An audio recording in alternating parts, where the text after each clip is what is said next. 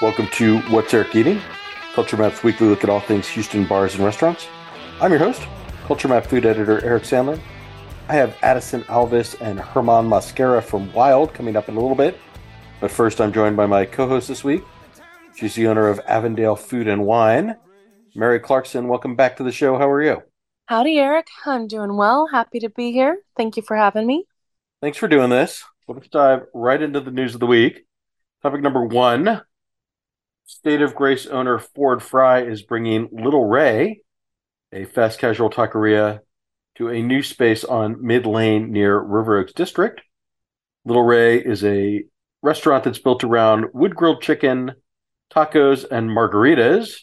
Should note that it's not really a Tex-Mex restaurant. It doesn't have enchiladas, it doesn't have fajitas, it does have queso, but it's a little more focused than that.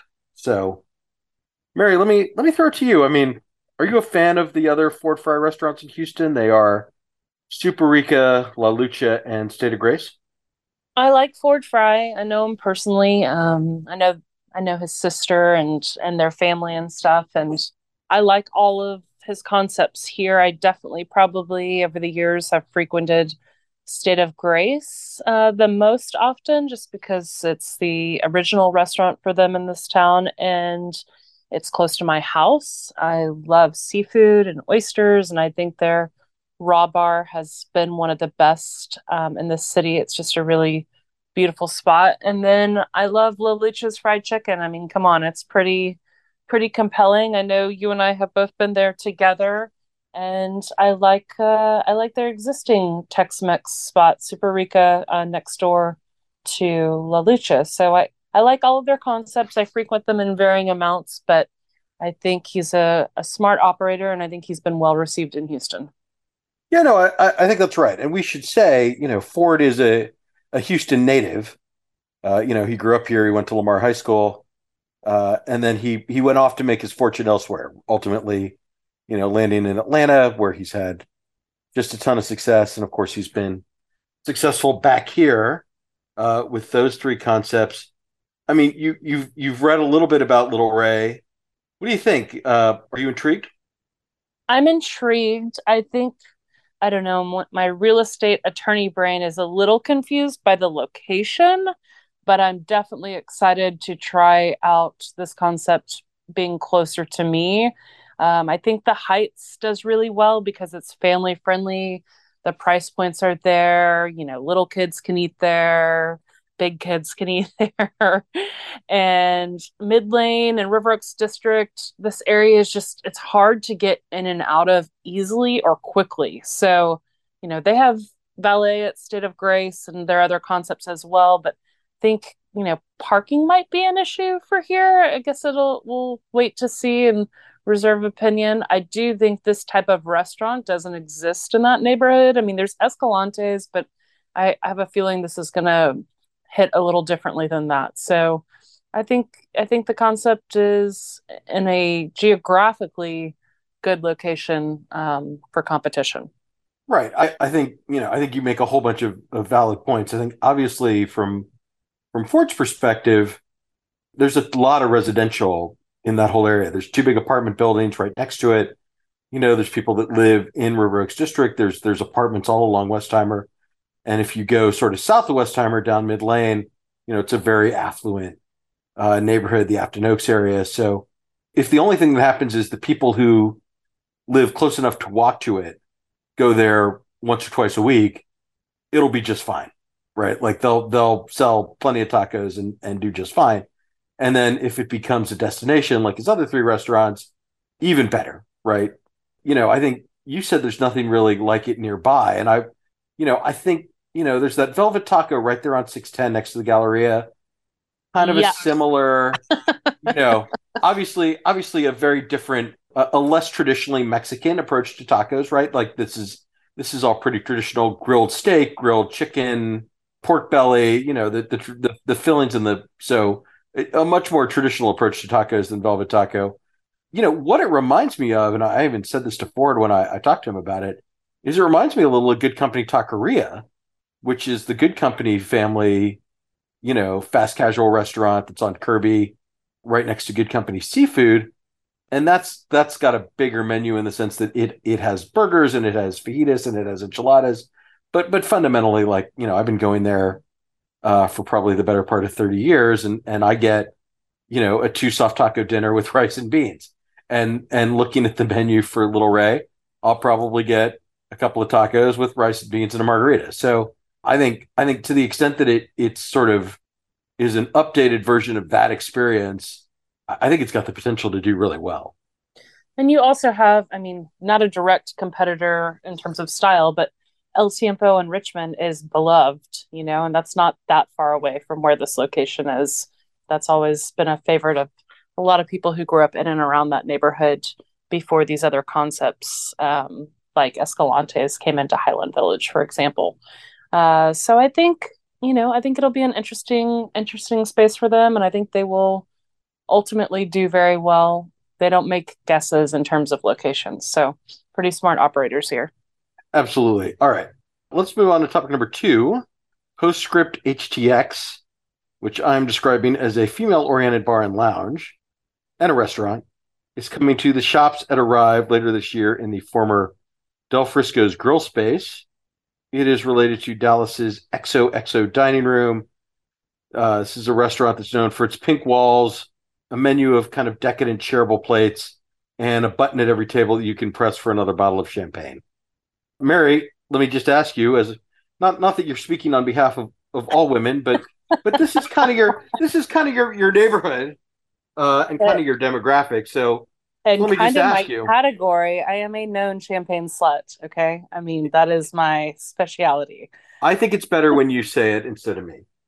So having heard Probably all so. that, so having heard all that, what do you think? Can you imagine like doing a girls' happy hour or a birthday dinner or something at a restaurant like this? Oh man, as much as I would like love to describe myself as like girly girl, I mean, I'm a feminine woman, but I don't this might be like so overboard for me personally. I will check it out. I mean, you're basically I can equidistant more or less walk to Del Frisco's Grill Space. That's going to be this concept and a boozy. So it's really going to come down after the first time or two for me. It's going to come down to price because a boozy is known for ordering literally every single champagne that is sold in Texas. And that's kind of what sets it apart. And so does its pricing. So it will depend how competitive they are, how deep their list is. I would love to see a bunch of grower champagne on this menu and not a bunch of Republican glaziers, distributors, wines that, they're the big boys. And I always worry when an out of town operator comes in that they're going to rely on big distributors rather than going with smaller ones who might have a better offering. So I think it's a good fit. This shopping center in general has always struggled. I can never quite pinpoint why the shopping center struggles. I mean, Pondicherry does very well. They are the exception. So is Eddie V's, but restaurants have come and gone in this centers and the space has sat empty for years. Yeah, and we should say good restaurants, right? Like, Robert Del Grande opened two restaurants in that center that didn't last. Katsuya were by were Stark. were they good? I mean, you would think Were you would they? think anything affiliated with Robert Del Grande has got to be at least a B. But yeah, they didn't catch on. Yeah, two-story restaurants in general, also like multi-level concepts and freestanding shopping centers do not work, with rare exception, right? right, So right. it's difficult. Katsuya came and went. The Korean restaurant, whose name I can't think of off the top of my head, came and went. You're right. Pondicherry is a success story. It does feel like you could sort of see yourself having like a whole day out of being there. If you went to Milk and Honey for a spa treatment, shopped Tootsie's, and then had dinner at Postscript HTX, it's like a whole day of lady time. I think like What is it? What Cougars. is it? What was it in the league? A perfect lady day? I think that's I kind of what we're going for. I think there's like two tiers of women who would go here, of which neither am I. And hold your snarky comments. I think it's going to be like Cougar Central, or I think it's going to be like really young women that are having, bachelorette parties, bridal shower, baby showers. I don't know, stuff like that. I just see it like literally being divided into two tiers, of which I am neither, sir. Right. Too old to be too old to be in the Gen Z TikTok group. Too young, at least for a little while, to be a cougar. So we understand. Hey, We understand. I will say one other thing about this, which is that Brian Caswell is doing the menu. We know Brian most prominently from Reef, or more recently from the What's Eric Eating Ultimate Tex-Mex Draft. he's like Uh, the dudeliest dude. What is he doing? The mid? Is he balancing all the estrogen in the room? yeah, I don't. I guess they say they want it to be a little more dude friendly than the Dallas original. So we'll see. I did talk to him. He's got some ideas for decadent, over the top, Tuna tacos. truffles. I'm not touching that. Truffles, caviar, something that's memorable. Dishes that look great on social media, obviously. So we'll see how that menu comes together. But Cotton I've candy for dessert, I'm sure. right. I've always liked Brian's food, He's a and great chef. right. So anything he does, that they're going to the trouble of hiring him to consult on the menu and putting a name behind it. That I think that actually speaks well to their ambition, and hopefully they execute it consistently. But that does make me slightly more intrigued. Yeah, I will give it a go. I will give anyone at least a one try, sometimes two, maybe three. But I'm now in the category of a restaurant gets either one yum, two yums, or no yum. So, as long as they get one yum the first time, I will try it a second time. All right, and then just briefly, I want to note that topic number three: Pappas Restaurants has opened Little's Oyster Bar, their new upscale seafood restaurant in the former Little Pappas space on Shepherd. Chef Jason Rizek brings an impressive resume from California, including Farallon Restaurant in San Francisco, that was a closed during the pandemic, but was a very well thought of seafood restaurant. The space has been completely redone. The menu is focused on caviar, a raw bar, and shareable entrees. Mary, let me just ask you. I mean, what are your expectations for Little's Oyster Bar? It's like so bizarre to me because we started off the show talking about State of Grace and how much I and many other people love that oyster bar in that space.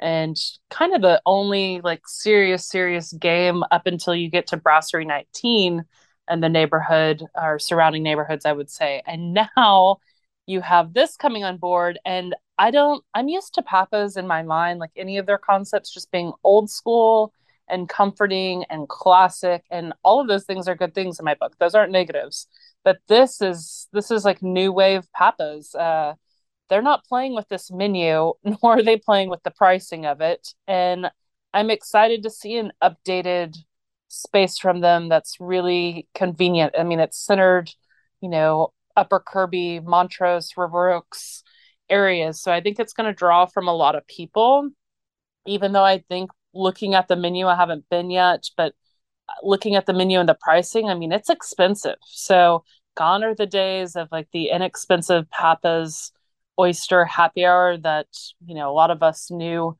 growing up. I mean, I'm looking at their fruit de mer seafood platter. It's $169. So that's B19 pricing. They're not playing. Yeah, that's State of Grace pricing. That's B19 pricing. And I talked to Christina Pappas about that, and I said, look, like, I have very fond memories of coming here, driving past it and seeing like $8 a dozen Blue Points on the marquee, and messaging friends and being like, okay, we're going tonight. Like, we're gonna go crush cheap oysters at Little Pappas, and we'll get like a big fried seafood platter, and not a cheap dinner necessarily, but like on the more affordable end of the spectrum. This is not that.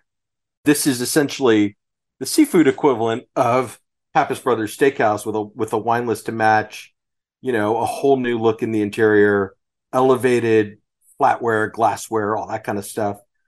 And so, in that sense, I kind of like it because I like the ambition of Pappas being like, yeah, us for Papa Dough, right? There's dozens of those, and they make a ton of money, but we're going to use our expertise and our buying power in both food and wine to do something really special and something a little more antique.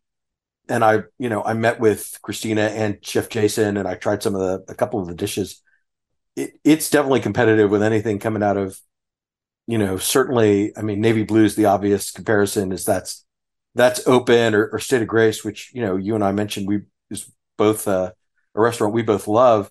But they mentioned another restaurant, and that's where I want to turn to you, because it's Clark's, the oyster bar from Austin that's opening right down the street from them on West Alabama. And I know that restaurant group from your travels to Austin, and so let me just ask you. I mean, what do you think? I mean, they've kind of I think they've kind of benchmarked Clark's as like, we need to be ready for them, because when that restaurant opens, I think it's going to get a lot of attention. I like that. So just like looking at the wine list for the seafood spot from Papa's from their oyster bar, it reminds me of a Papa's Steakhouse influenced list. I mean, it's a serious list. I of course will always say that the pricing's a little more than I want it to be, but it's not crazy for the experience they're offering. What they're going up against is the biggest, in my opinion, name of operators in the state that's independent, and he's young and he's hip and he's cool. So Papa's has, that old school image that they have to go up against that shows they're legitimate against Clark's. I mean, I grew up with Larry McGuire. I went to college with him. He's a friend of mine. He doesn't guess when he opens new concepts in any market, and he spares no expense. And his branding and his imaging, every touch and every detail in his restaurants, from a cocktail napkin to a set of matches to the design of the menu, he spends a lot of time and effort into that. And so by the time Clark's finally does open, I know they would have probably liked to have already been open by now. Everyone in town is going to want to go to them because Clark's has built up their name in Austin. And trust me, a lot of people in Houston already have brand awareness of that name. I have people in the industry that are like, when are they opening? That's going to be my spot. So I think Clark's will be the younger, hipper, cooler kid. I think Papa's is an amazing stalwart name in Houston, but I think Clark's is going to steal the shine from everyone when they open. Yeah, I think that's right. I think Clark's is a little more casual, right? They've got a reputation for having, a really great burger. You're not going to get that. You're not going to get that at Little's Oyster Bar, right? It's a more upscale experience, and they're going to lean pretty heavily on especially Gulf Coast fish. So I think that'll be kind of where they sort of draw the line, right? With that Pappas reputation for just, really first rate, really personal Yeah. service. So I will say, I think there's room for everybody.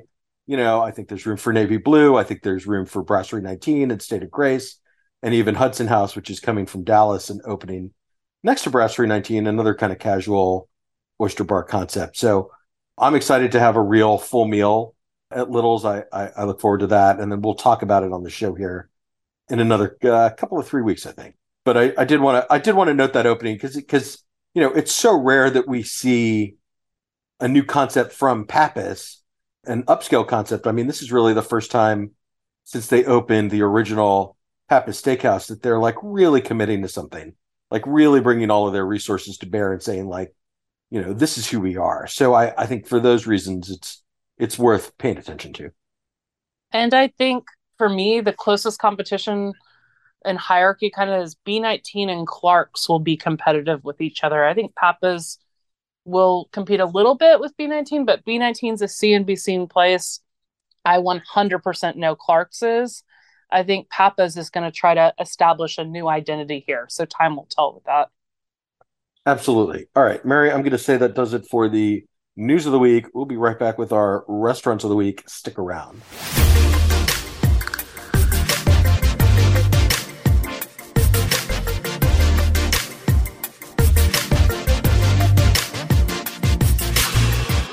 Mary, for our restaurants of the week, I want to talk to you about The Preserve. This is the new restaurant that teams up David Skinner from Eculent with Jeff Benchawan, painter of Street to Kitchen. It's an interesting concept, right? When I first spoke to them about this, it was going to be kind of a tapas style a la carte menu. It evolved into something very different. Right now, it's a tasting menu that traces the culinary history of Native American, specifically Choctaw, the Choctaw tribe that David Skinner has some ancestry with, and of course Thai cooking, and the way that international exploration and trade had ingredients that influenced both, right? So like chilies don't come to Thai cooking until the 1600s, from when the Portuguese bring them from the New World, and the very earliest Native American dishes obviously didn't use like salt or black pepper because those came from Asia. So, or well, certainly black pepper did. Salt was kind of everywhere.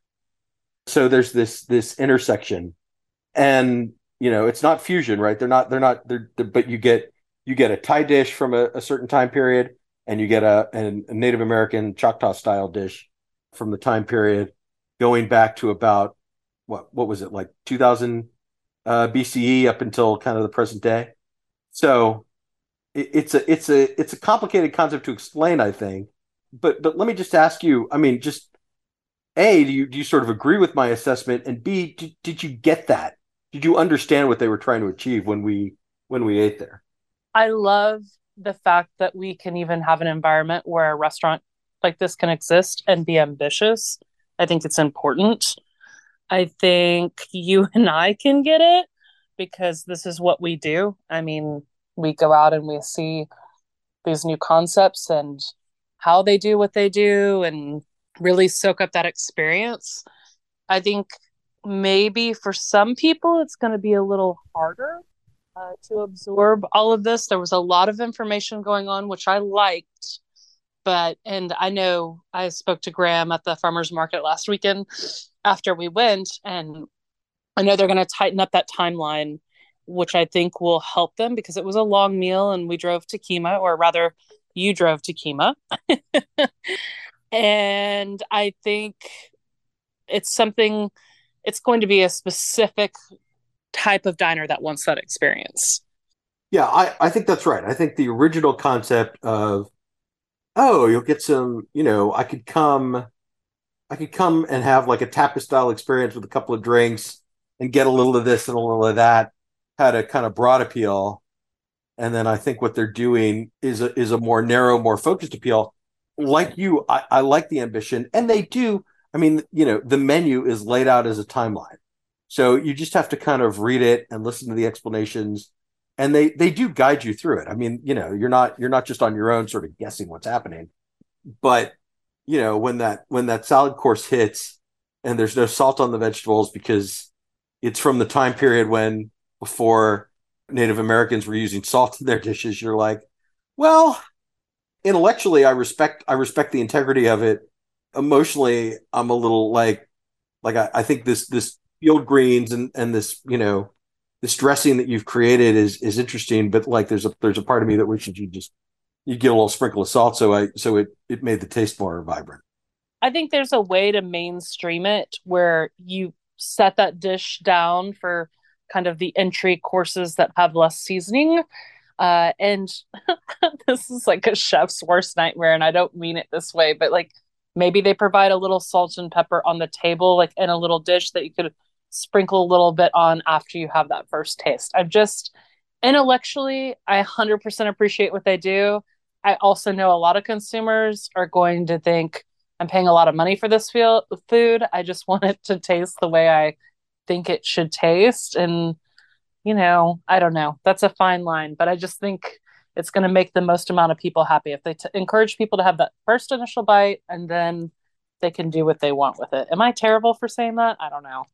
Maybe a little. I mean, I don't think you're terrible. I think you're trying to balance a chef's creativity and kind of wanting to teach people something with being an operator in a diner who like wants the food to taste a certain way.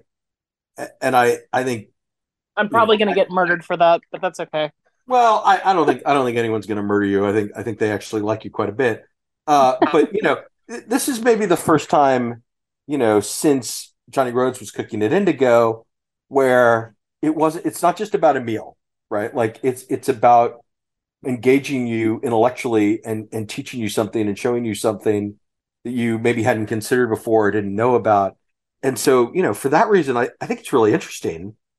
And as much as I enjoyed it, right? Like, David David Skinner sources his own duck from a farm in Conroe, and they sear it, and it's like some of the best. Like we've been eating duck all over the city recently. It's like suddenly very trendy on menus, and it's delicious. And so Their like ingredients were incredible, and the cocktail pairing that we had, like the cocktails were delicious. I think that should be spoken about by you in a second. And also the wine pairings. Like there's a lot going on here that I think somebody in this post-COVID world who all they crave is experiences will be down for. yeah, and when you get to the end and you get that seared meat with the just this like ridiculously spicy, blow your top off kind of curry, and then you get the desserts at the end, you're like, okay, like I understand this, I appreciate this, like I'm glad I went on this journey. I don't know if it's something I will do again necessarily, because like I feel like I got it, like I don't know that but I can at the same time I can see people who just like fall in love with that experience and are like, I want all of those things again. Yeah, and I'll be curious to see how it evolves over time and once they tweak things. I mean, to be fair, we were the very first diners who had ever done this menu. So I know the people behind this who do as well. Like they're gonna tweak it, they're gonna refine it. And I really did love the food that we had that evening. So you're saying two yums? Is that what you're saying? Two yums, double yum. Double yum. All right. You you heard it here first.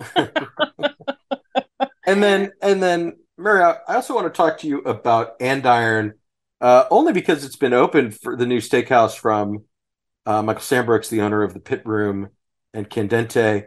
And I have a feeling like I'll probably get into this in another week or two with Michael Fulmer, who's kind of our go-to co-host when it comes to steakhouses. But Your it's also meat been connoisseur. right. But it's also been open for a couple of weeks now. We haven't really talked about it, so I did want to bring it up to you. I mean, let me just put it to you in very simple terms. Someone said to me, "What do you think?" Right, and I said, "I think it's the best steakhouse to open in Houston since Doris Metropolitan at the end of 2017." Uh-huh. And so I mean, agree or disagree. Agree. I'm only giggling because of what I'm about to say. Please fire away. I've said this to a couple of people, and I'm surely gonna get shanked for this one. It is like for me, it's the Blue Dorn Death Star, and both restaurants can exist well. Okay, I say that like comedically, comically, tongue in cheek, but it is so good. It's two yums. It's yum yum for sure. But besides that, you can actually go here and have a steakhouse experience, or you could literally go here and not touch meat, which that makes it incredibly rare. That's a pun. The seafood offerings are such a high caliber, and I'm not just talking about oysters. Like all of their carpaccio, kind of sashimi, fish dishes. They have three, four, five different dishes every night. And for people who liked 1751, who missed that, they can come here and pick up where that left off because it's got a little bit of both.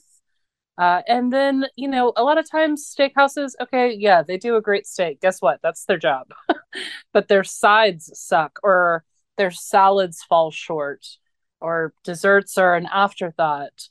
Here, everything hits on all fronts, and that's exceptionally rare. Yeah. So first, let me just say you're on your own with that Blue Dorn Death Star stuff. Like nothing. I don't think anything is going to slow down I'm Blue kidding, sort Dorn. of. I'm just saying. I think this Right. is going to steal the new kid on the block. Like, Right. I mean I think what is more, I think that the more direct comparisons are, if you look at like Garden Grace downtown that does that kind of no one Asian looks at influence, Garden Grace downtown. Asian influence small plates with some classic steakhouse stuff, or even Georgia James, right, which is kind of a modern perspective on a steakhouse with the cast iron and the global, the eclectic starters and sides. I would say that Andiron is a more refined, more focused kind of version of either one of those in a very luxurious environment with a really like you found great deals on the wine list. I've enjoyed the cocktails, and they're not doing like they don't have like three different fillets on the menu and three different ribeyes. It's like we have one dry aged prime ribeye, we have one Wagyu New York strip, and you're going to pay a lot for those, right? Those steaks are expensive, and then some larger format stuff that's designed to be shared. But they're also doing a picanha, and yeah, they're going to do potato puree and cream spinach, but they're also doing this palmana that's the kind of lyonnaise on steroids, right? With But the Palm crispy. Anna is the best riff on any similar dish I've ever had in this town. Yeah, it's a phenomenal. It's the best potato side on a new menu. I'm going to say since Steak 48 started doing the Hasselbeck potatoes, like I remember having that for the first time and being like, this is the kind of thing that sets a steakhouse apart, and I feel that way about the Palmana. And then all of the the raw dishes, the kind of sashimi style small plates. You're right. If you like 1751, you're going to like Andiron's version of that stuff. And then there's just some stuff that's just like completely decadent and over the top. You Talk know, about our Cobb salad, for God's sakes. I mean, well, let Jesus. me come back. Let me finish my thought. Right, four kinds of Wagyu available in 2 ounce portions. So if you want to do, compare and contrast, you can get two or three of them and taste through it. Or if you really want to splurge, the buckwheat crepe with a giant scoop of golden Osetra caviar on it is like one of the better caviar courses. Now, obviously, it's a much bigger splurge than like getting caviar tarts at Riel, That but dish is an orgasm, is what that dish is, Eric. Are you but even the, allowed to say that? I'm gonna let you say that. I'm not gonna. I don't. I think producer Michael says some of the more outrageous things, and there's going to be a clip show someday that's nothing but us saying outrageous things. So I'm going to let you say that. I'm not going to say that, but it is incredibly, just like insanely over the top delicious. And Melts in your mouth. if I were going to spend $150 on an appetizer, that would be the one. So all of those things, and then we haven't even talked about some of the other entrees and some of the other small plates. All right, now what did you interrupt me to interject about? Oh, I don't know now. Oh, well, okay. I'll just address, I forgot my train of thought. Shocking. I was gonna say about the wine for like wine nerds, for example, Giberto Mag 2020 beautiful red for $150 at a steakhouse is insane. It's, just a little bit above retail. Their overall wine markup on their list was great. They'd been buying wine for a while prior to them opening, so they actually have a pretty deep list and a thoughtful list. So I don't know. A lot of people shy away from steakhouse wines because they know the markup is four times or even more in some spots, so it's crazy and not affordable. So while some of the dishes are expensive here, the wine balances that out, and you can get a ribeye for two people and split that with a couple of sides, and the ribeye is $80, so it feeds two. So there's a way to access this restaurant without spending a fortune, but there's also the ability that if you want to go all out, you can go all out. Yeah, no, I would agree with you. If you want to do like the trimmed down version of a meal at Andiron, it's it's oysters or one of the other kind of cold seafood plates, a salad, either kind of their version of like a garden salad Caesar hybrid that has anchovies in it, or the wedge, the picanha, which is like right at about $50, with the palmana and maybe one other side, and then split a dessert. You'd be out for, I don't know, I'm going to say like $150 for two people. Or you can do what we did, which is go with seven people, order four steaks, all of the appetizers, all of the desserts, and all of the wine, and spend $1,000. But it was my birthday and we were celebrating. That's not entirely accurate. It was a little bit more than that. but but like double that. But there are multiple different avenues you can go when you're here, and so I like that flexibility from them. And then also their patio's not open yet, but when their patio opens, they're going to have a lot of additional seating outside, and it neighbors Clarkwood, which I also think that's important to mention because the synergy between these two businesses is already very good and is only going to get better once both their patios are open. I was in Brenham at Truth Barbecue, and this couple sat next to me and started talking to me, and this woman was like, "I know you," and I'm like, "Oh, excuse me," and she's like, "Oh, I know you." She knew my voice from the show. We started talking about Houston, and I recommended Andiron and Clarkwood, and this couple that was like 65, 70 years old was like, "Oh, it's my husband's birthday next week. We're going to Andiron and we're having drinks at Clarkwood before." So if that's happening at that age, it will happen at every age of people that go to either. Absolutely. All right, Mary, I'm going to say that does it for our restaurants of the week. Thank you very much. You're welcome. And I'll be right back with the guys from Wild.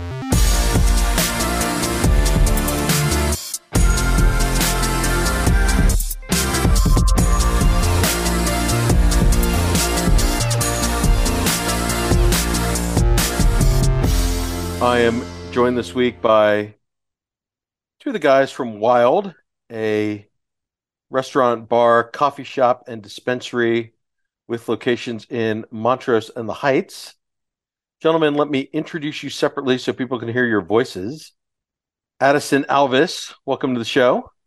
Hey, how you doing today? I'm good. Thanks for doing this. Chef Herman Mosquera, welcome. Thank you for having us today. Appreciate it. Herman, let me start with you actually, because I've known you for a number of years now. I think we met when you were at you worked at the vegan restaurant whose name I'm forgetting in the Heights. That was Verdine. Verdine. Verdine, yes, thank you. Yes. But tell me a little bit about your background. How did you get interested in the world of cooking?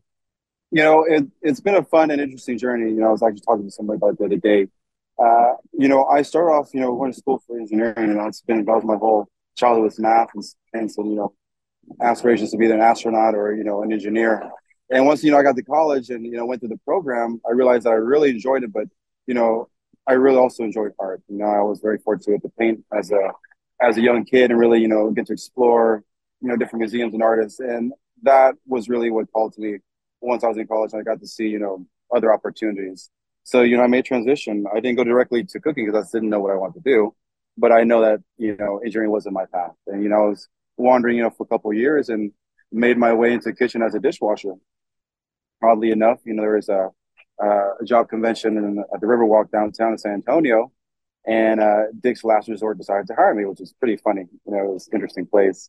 But I'll tell you what, I learned a lot there. And that really was, I wouldn't say the foundation, but really taught me, what the underbelly of cooking was, what the industry really was about, deeper down besides, fine dining, shiny things. This was, what was going on. And I learned from some pretty interesting people. One of my favorite line cooks I got to learn from, his name was Animal. I don't know his real name, but, Animal was his name. And he taught me a lot, how to work the grill, how to really just do volume. It wasn't anything fancy, but, he taught me how to work steaks, showed me his hand, said, okay, Herman, this check your hand. You put your finger here, and that's a medium. You put your finger here, that's a medium well. You put your finger here, that's a medium rare. And that's how I learned. And then from there, I had an opportunity to go to the Rainforest Cafe, new fancier place, kind of was a change of scene. And that, gave me the opportunity to move to the Dominion Country Club, which is what really opened my eyes to, the true culinary world. We had a brigade system, a chef, a sous chef, chef de cuisine, all these different people. And I met a friend of mine in there who was going to the local culinary school in San Antonio and wanted to go to the Culinary Institute of America in New York. And that's what inspired me to go back to school, realizing that, hey, there's a school for this. There's opportunity to continue to grow. And my mind was open, and I made the jump and went to the CIA for 2 years. And I had my focus on what I wanted to learn and met some really great chefs that connected me to Spain, which kind of really has now been my foundation to how I've really approached food and produce. One of the most amazing things I learned in Spain was how to source and choose produce, to really put your hands on it, to get your hands in the dirt, and understand it and utilize and transform it. And I brought that back with me, and it's been part of me ever since then. So how did you wind up in Houston? I mean, because like I said, I remember you at La Colombe d'Or, but I know you'd worked at a few other places before that. So when did you come to Houston? The Houston part was actually a connection from culinary school. A buddy of mine was from Houston, And he came back and worked at Cafe Annie and met the guys from Ruggles, what was Ruggles Grill at the time, about to be Ruggles Green, which was Bruce Molzan and a couple of Robert Gillerman, a couple of different people. And his forte was definitely meat and potatoes, very Italian, lots of pasta. And Ruggles Green was, as you know, the forerunner of gluten-free, vegan, vegetarian in Houston when it first started, and also green dining. And for me, I just oddly enough learned how to really cook vegetables really well and help Jonathan out with making hummus recipes, gluten-free this, and finally after a couple of months of operation, they offered me a position. I'm not in the kitchen, but as the general manager, which was pretty funny. So I moved to Houston to be the general manager of Ruggles Green to help him start off, because my friend Jonathan was the chef. And, so I worked hand in hand with him, made the recipes, got to know the staff, spoke Spanish, got to know a lot of the crew, had a great connection with Bruce. And then suddenly, one night, boom, Jonathan, walks out of the kitchen. And, they all look at me to take over the reins. And I did, for 3 months, while we're looking for someone else to kind of take over the front of the house, I stepped into the kitchen and I took over and really made it my own. And Bruce Knowles was a great mentor back then to me, to help me further develop, the potential he saw in me because he was also a CIA graduate, and really, strong chef then and now still, and he gave me the opportunity to shine and I ran with it. And Ruggles Green just became my style, niche style of food, which was vegan, gluten free, dairy free, pizzas wood fired, which I fell in love with. And that's what brought me to Houston. So let me shift to you a little bit because you were on the show a few years ago. We talked about Grinders, a coffee shop you opened with your brother. Basically just a CBD coffee shop. You had a little bit of a food component, but I wouldn't call it a restaurant. And then you opened the first Wild in Montrose with kind of on a grander scale with the whole cocktail program. Tell me a little bit about that evolution. Kind of how did you get from Grinders to Wild? Man, I think when Grinders was first opening, we were really, wanting to capitalize on the hemp industry. I came from California for the last year, working in the, cannabis industry, and I saw the potential of it here in Texas. So when we opened Grinders, it was more of um, we wanted to do a little bit of a, gourmet coffee shop as more of a Amsterdam approach, if you will, to having coffee for sale with the sale of, the hemp products. They go so well together. And then Wild sort of was the brainchild of Andrew and I's vision because we sort of always wanted to open a cocktail bar. We always wanted to be in the bar scene and take those to the next level. And we saw the opportunity with putting our THC or CBD, cannabis in like essentially mocktails. Of course, they're alcohol free, but they give people that don't drink alcohol something more than just like a juice or a water when they want to go out with friends.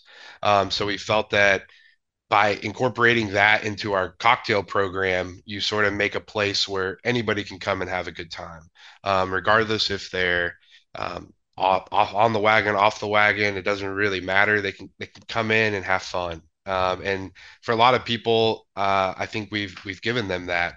You can come in and have a good time no matter what your preference is, or if you just want some coffee or a really nice latte, that's always an option too. So then it sort of jumped into when the UB Preserve space came available. We heard about that, and we had some people reach out to us. Andrew had some connections there, and we sort of toured the space. And I'm like, man, I've always wanted to run a restaurant. It's always been something that I would love to have under my belt and get into. I have a huge affinity for fine dining and good food in Houston. I mean, my favorite thing to do is go to all these new awesome restaurants you always talk about on your Instagram and your show. So I was like, let's dive into it. And some stars really aligned, and we happened to run into Chef Herman right when we were getting going in the process. And it just felt like it was meant to be. So we ran with it. Yeah, I say a little more about that because that's the part that I find sort of fascinating, right? You had a coffee shop and a cocktail bar with the original Wild in the Heights, And then you could have just done another one of those, but instead you hire a name chef. You have this kind of ambitious food program that we're going to talk about here in a second. But just I mean, it's a lot of extra work to do it this way, right? I mean, like why take on all the extra responsibility? We were looking at Wild and wanted to know if that's what we wanted it to be, or if we wanted it to be something more after our Heights location. And I think as a brand, Andrew and I decided that we really thought that a high-end food program, especially with like the cannabis infusions that we're doing, is something that nobody else is. And that sets it apart and makes it like a whole experience, if you will. You can come and eat dinner, you can pick up products, you can come in the morning and get coffee and do work and study, or you can just come and hang out in our jungle lounge and have a good time with some cocktails. It's like a one-stop experience with everything. We really felt at the Heights, through our first year that what we were missing was people really wanted some good food to hang out and eat, and we had customers constantly asking us, do you have any like any food with cannabis or anything like that, or just food in general. So I felt like it was a good direction to go. It's definitely been a whole lot of extra work, that's for sure. It's a different beast, running a restaurant than just a cocktail bar, but um, I don't regret it at all. I love the experience, the things that me and Chef have done together in the kitchen, and the program we're building. It truly feels unique, for Houston especially. Yeah, Herman, let me bring you back into this. I mean, talk a little bit about, you're coming off Verdeen. You meet Addison and Andrew. Why did this seem like the logical next move for you? When I met Andrew and Addison, as they mentioned, it was the right timing. I was in transition, and also, in my role as a chef in Houston, I felt like I had really enjoyed the vegan and vegetarian world for enough, and I was ready to come back and do something more fun. And this was exactly it. As my track record shows, there's always something niche, and cannabis in Houston is definitely niche and new, and definitely my style. And that's what I've always done well, is managed something new and different, because that's what I love to do. That's me as a creative and a chef, and I've always been thankful now since I met Andrew Nelson to have the opportunity to really do that, because we are all creatives, and it's very nice to be that same space. Yeah, so I guess talk to me a little bit about the menu, because it is this kind of eclectic, globally inspired, you know, kind of how did you put that together? That concept. Andrew Nelson already had something in mind. They wanted something coastal. They want something international. Anywhere there's a beach, anything that's the Asian style, or even Mexico was really the main inspirations. And to me, I have done those very well for a while, and it's also my favorite style of cuisine. So it's a natural fit, because those cultures just make so much sense together that it's not so much of a fusion, but it's a natural marriage of flavors. Uh, and since we've been giving it, more shape and thought, it's just naturally evolving. And now that we've just launched our summer menu, it's our best, expression of wild thus far. With the food and the offerings and the experience. Because there's an experience when you come to wild. It's a concept. It's a story. So that's where we are right now. Yeah, Addison, build on that point a little bit. What is that story that you want to tell, and how does the cannabis kind of play into that story? As far as when we were doing Wild, we were really inspired by sort of like you said, a lot of our travels through Mexico, a lot of the jungle beaches, particularly the Tulum region. But then also had a lot of inspiration from, Bali and the Maldives, traveling over there and seeing that coastal jungle feel, is really what we were going for when we were creating the brand. So we sort of tried to combine those two flavors of foods. They're similar looking, and they are both beach jungles, but when you go to each one, they have completely different cuisines. So we really wanted to try a fusion concept with that, and go with it. And I really like what we've done. We've come up with some pretty unique things over there. Yeah, I guess chef, talk to me about the menu. Like, what are some of the dishes that have emerged as people's favorites? Currently, what we found out is that they really love our skirt steak, anything that we do, al carbon, fundido, any preparation that we've really mastered that flavor profile, just our duck fat flour tortillas, our achiote marinated, prime skirt steak.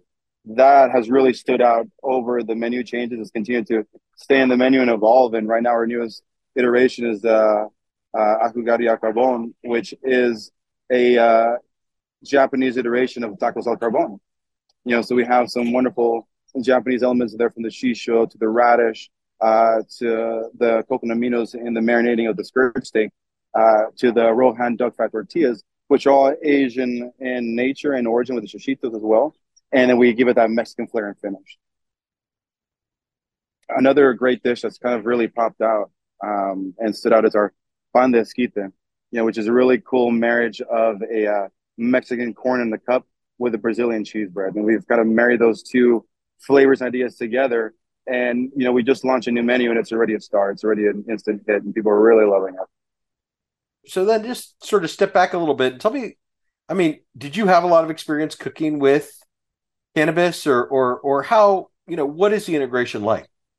So, my first experience with cannabis was actually with Ruggles Green, and the aspect that we're using hemp oil, hemp seeds, hemp protein powder, which is completely different than the cannabis infusion now. But it's funny because I look back like, wow, I was actually cooking with weed back in the day. Now it's a whole different deal. Now we're using this extractions, and ways to manipulate. And where I really enjoy it, not only being able to use cannabis, but actually use actually my science background. As I mentioned to you, I went to school, for engineering. So this allows me to bring my science lab, history into the use of cannabis, because it's actually very scientific. How, the extraction is, the infusion to the oils, the calculation milligrams, the dosing. It's a process which I enjoy very much, and I'm very fortunate to be. Addison, let me bring you back into this. I mean, talk a little bit about kind of the difference between, adding CBD or THC to drinks versus adding it to food. I mean, I think, we can make all the kind of lazy brownie jokes we want, but you're going for something a little more sophisticated here. Yeah, so adding it to drinks, it's mainly that you're adding the THC and the CBD as an active ingredient to feel the effects of it in your beverage or your mocktail, whatever it may be you're drinking. Versus the food side of it, we're playing a lot more with the terpenes. The terpenes have very specific flavor profiles that are helping to create that culinary dish in the kitchen that adds something that you wouldn't taste elsewhere. But some of those extractions we're using, it has, I think it's like, 1 or 2% terpenes for like a dish of the extract we're using to get the right weight measurements. So that changes the whole profile and the taste of the dish. So, some people don't get the infusions on our dishes and they are amazing as is, but when you do add in that cannabis, you're adding more than just, THC or CBD into your dish to feel the psychoactive effects, if you will. You're actually adding a new flavor component to it that enhances it all around the board. So I think that's where it differs a little bit.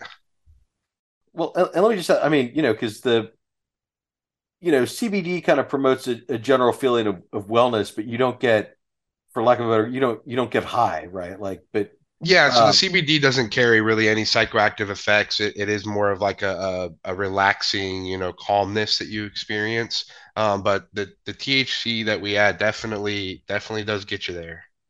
right. So, I mean, I guess would you say that's mostly Delta 8, right? No, we're actually using Delta 9 THC in there. Okay. As long as all of our extractions are right and our weight measurements are correct, it is legal to do in food. Okay. Explain that to me because this is I come from a place of ignorance. So how does this work? So as long as the concentration of Delta 9 THC is less than 0.3% on a dry weight basis, it is legal in Texas. So when we add in those oils into the dish, as long as the original starting oil we were using was legal in the state, then it is still legal in the dish. So we prefer to go with the Delta 9 over Delta 8 just because it is more natural. You definitely get better flavor and a better experience out of the Delta 9 versus Delta 8. So that is what we tend to go with. Delta 8, it's It's mainly found in a distillate form, which is going to be, of course, with no terpenes in it whatsoever. It's just going to be a concentrated, go get high juice pretty much. And it's not really what we're looking for in that culinary dishes. Like I said, we really believe in the entourage effect and how the terpenes interact with the THC to create a better high, if you will, or psychoactive effect. Elation.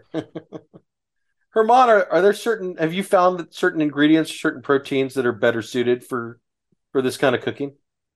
It's really on the application. They all lend themselves very well uh, to the fusions, which is kind of really nice to see. I haven't had any difficulties, even with desserts. Actually, that seems to be even easier to infuse. But as far as proteins, they all lend themselves very well. Even from cured meats, lend themselves already to infusing. I think for us, we've had more difficulty trying to get infusions in the vegetable dishes than the protein dishes for the most part. It feels like the leanness, if you will, of the vegetables makes them a little trickier to get a real proper infusion going on that. Yeah, and I guess tell me a little bit about kind of the drink program because I know that's a focus too, and I don't want to give that short shrift. Whew, man. So our beverage director is Mo Jalal. He has created the menu there for us. He started with us as a bartender at our Heights location and has really evolved and taken off through his drink journey. What he has been working on, especially for the summer menu, was combining flavor profiles to chefs' dishes, so we can have some truly unique cocktails that match a dish on our menu for the summer, which is the first time we're really working towards that. And I'm really excited for these new drinks. We have we did five new cocktails for the summer on our menu, so um, I think it's going to be really exciting and it's going to work well with the menu for guests and the experience to pair with that.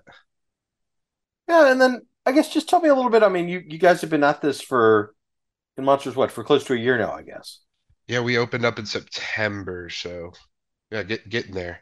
So how's it going? I mean, are you kind of satisfied with where you are, or what are your goals as you kind of get to that year mark? I think that now that we're getting closer to the year mark, we have a lot better idea of what kind of food we want to serve and the atmosphere we're going towards. Coming from a coffee shop cafe when we were building Montrose, and obviously on my end, not having much restaurant experience, we sort of built the restaurant design more like it was another coffee shop, but we were trying to do really high end culinary food. So, we hit our 6 month mark, saw a lot of things that we wanted to change and improve. So, we got some new bigger tables that can hold all the dishes and cocktails a lot better for a better experience. Some better chairs that are comfier for a dining experience, for a good 2 hours experience, which before at a coffee shop, not everyone's there as long, grabbing a cup of coffee. So it's never really an issue. And then it just created a better atmosphere and what we're going for on a culinary level over there. So I guess what we're happy to see now is with the changes we've made. Guests are a lot more satisfied. They're having a better time. They're staying for longer, and they're really enjoying the food and drinks a lot. So we've got to be happy with that. Herman, you just rolled out a new menu. What are some of the lessons? How does it reflect some of the lessons you've learned about what your customers want from Wild? This new iteration of the menu is definitely a reflection of what our clientele, you know, wants, and it's really about handsy food and really fun iterations that are familiar. And that again has been our success. With the Japanese style taco style carbon, our new big crispy fish pad thai.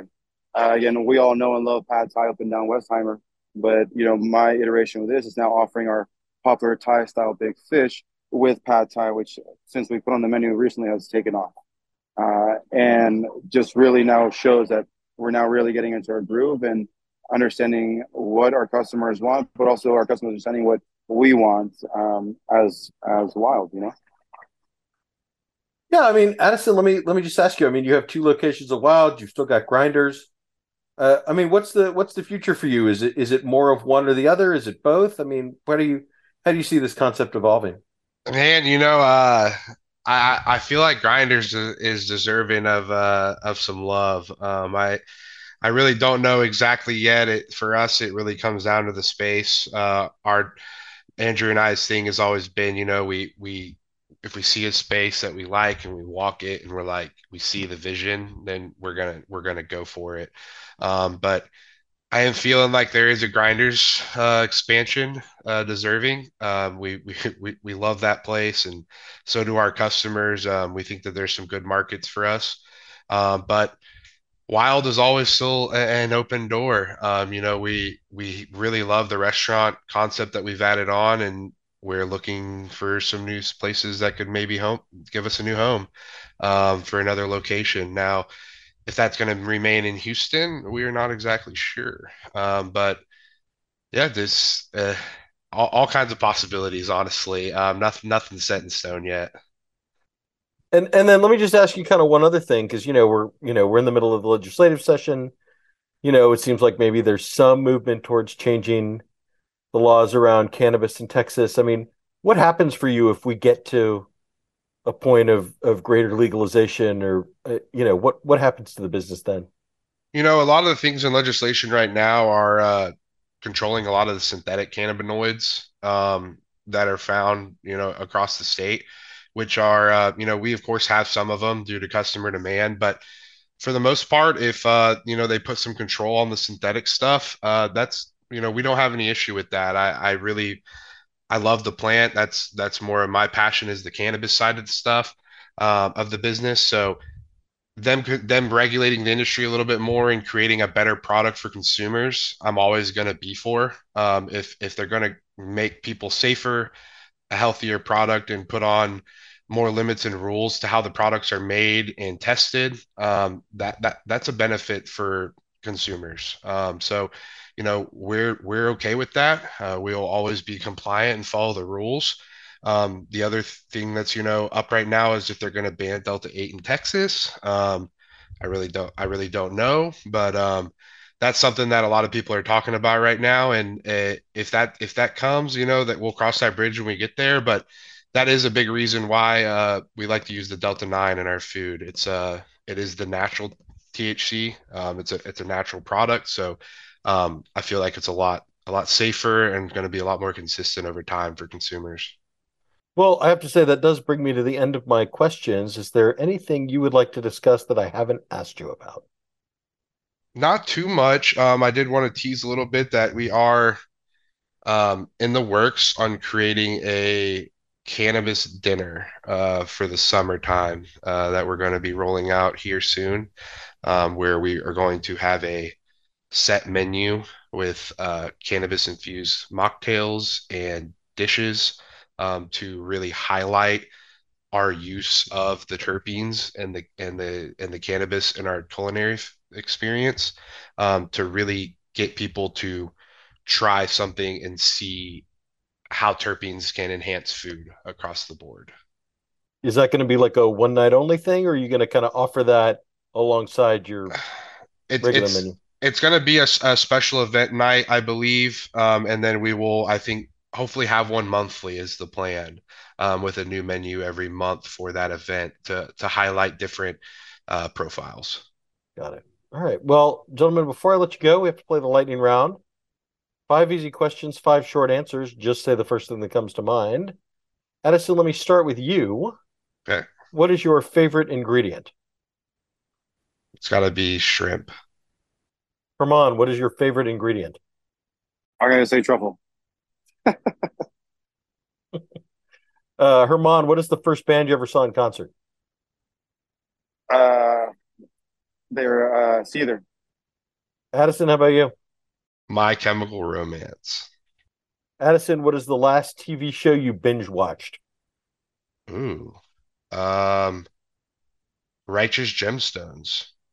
Herman, how about you? Was it Peaky Blinders or And then Herman, do you have a favorite Houston sports figure, past or Useless sports figure. You know, what's his name? No, I can't think of his name. I'm embarrassed. Addison, to you. Andre Johnson. And then finally, Addison, when you go, what is your fast food guilty pleasure? It has to come from a restaurant with a drive-through. Ooh, man, probably just a McDouble from McDonald's, honestly. Herman, how about you? Oh man, that's a rough one, man. Chick-fil-A. Good enough for me. All right, Addison, give us the website and the social media for Uh, Wild. we're at wildconcepts.com and our Instagram handle is wild_concepts. Awesome. Gentlemen, thanks so much for doing this. Hey, thank you Awesome. for Thanks, having us. I man. really appreciate it. Appreciate you, brother. All right. You can follow me on Instagram at Eric Sandler. Keep it locked on culturemap.com for all the latest Houston bar and restaurant news. Thanks so much for listening. I'll be back next week.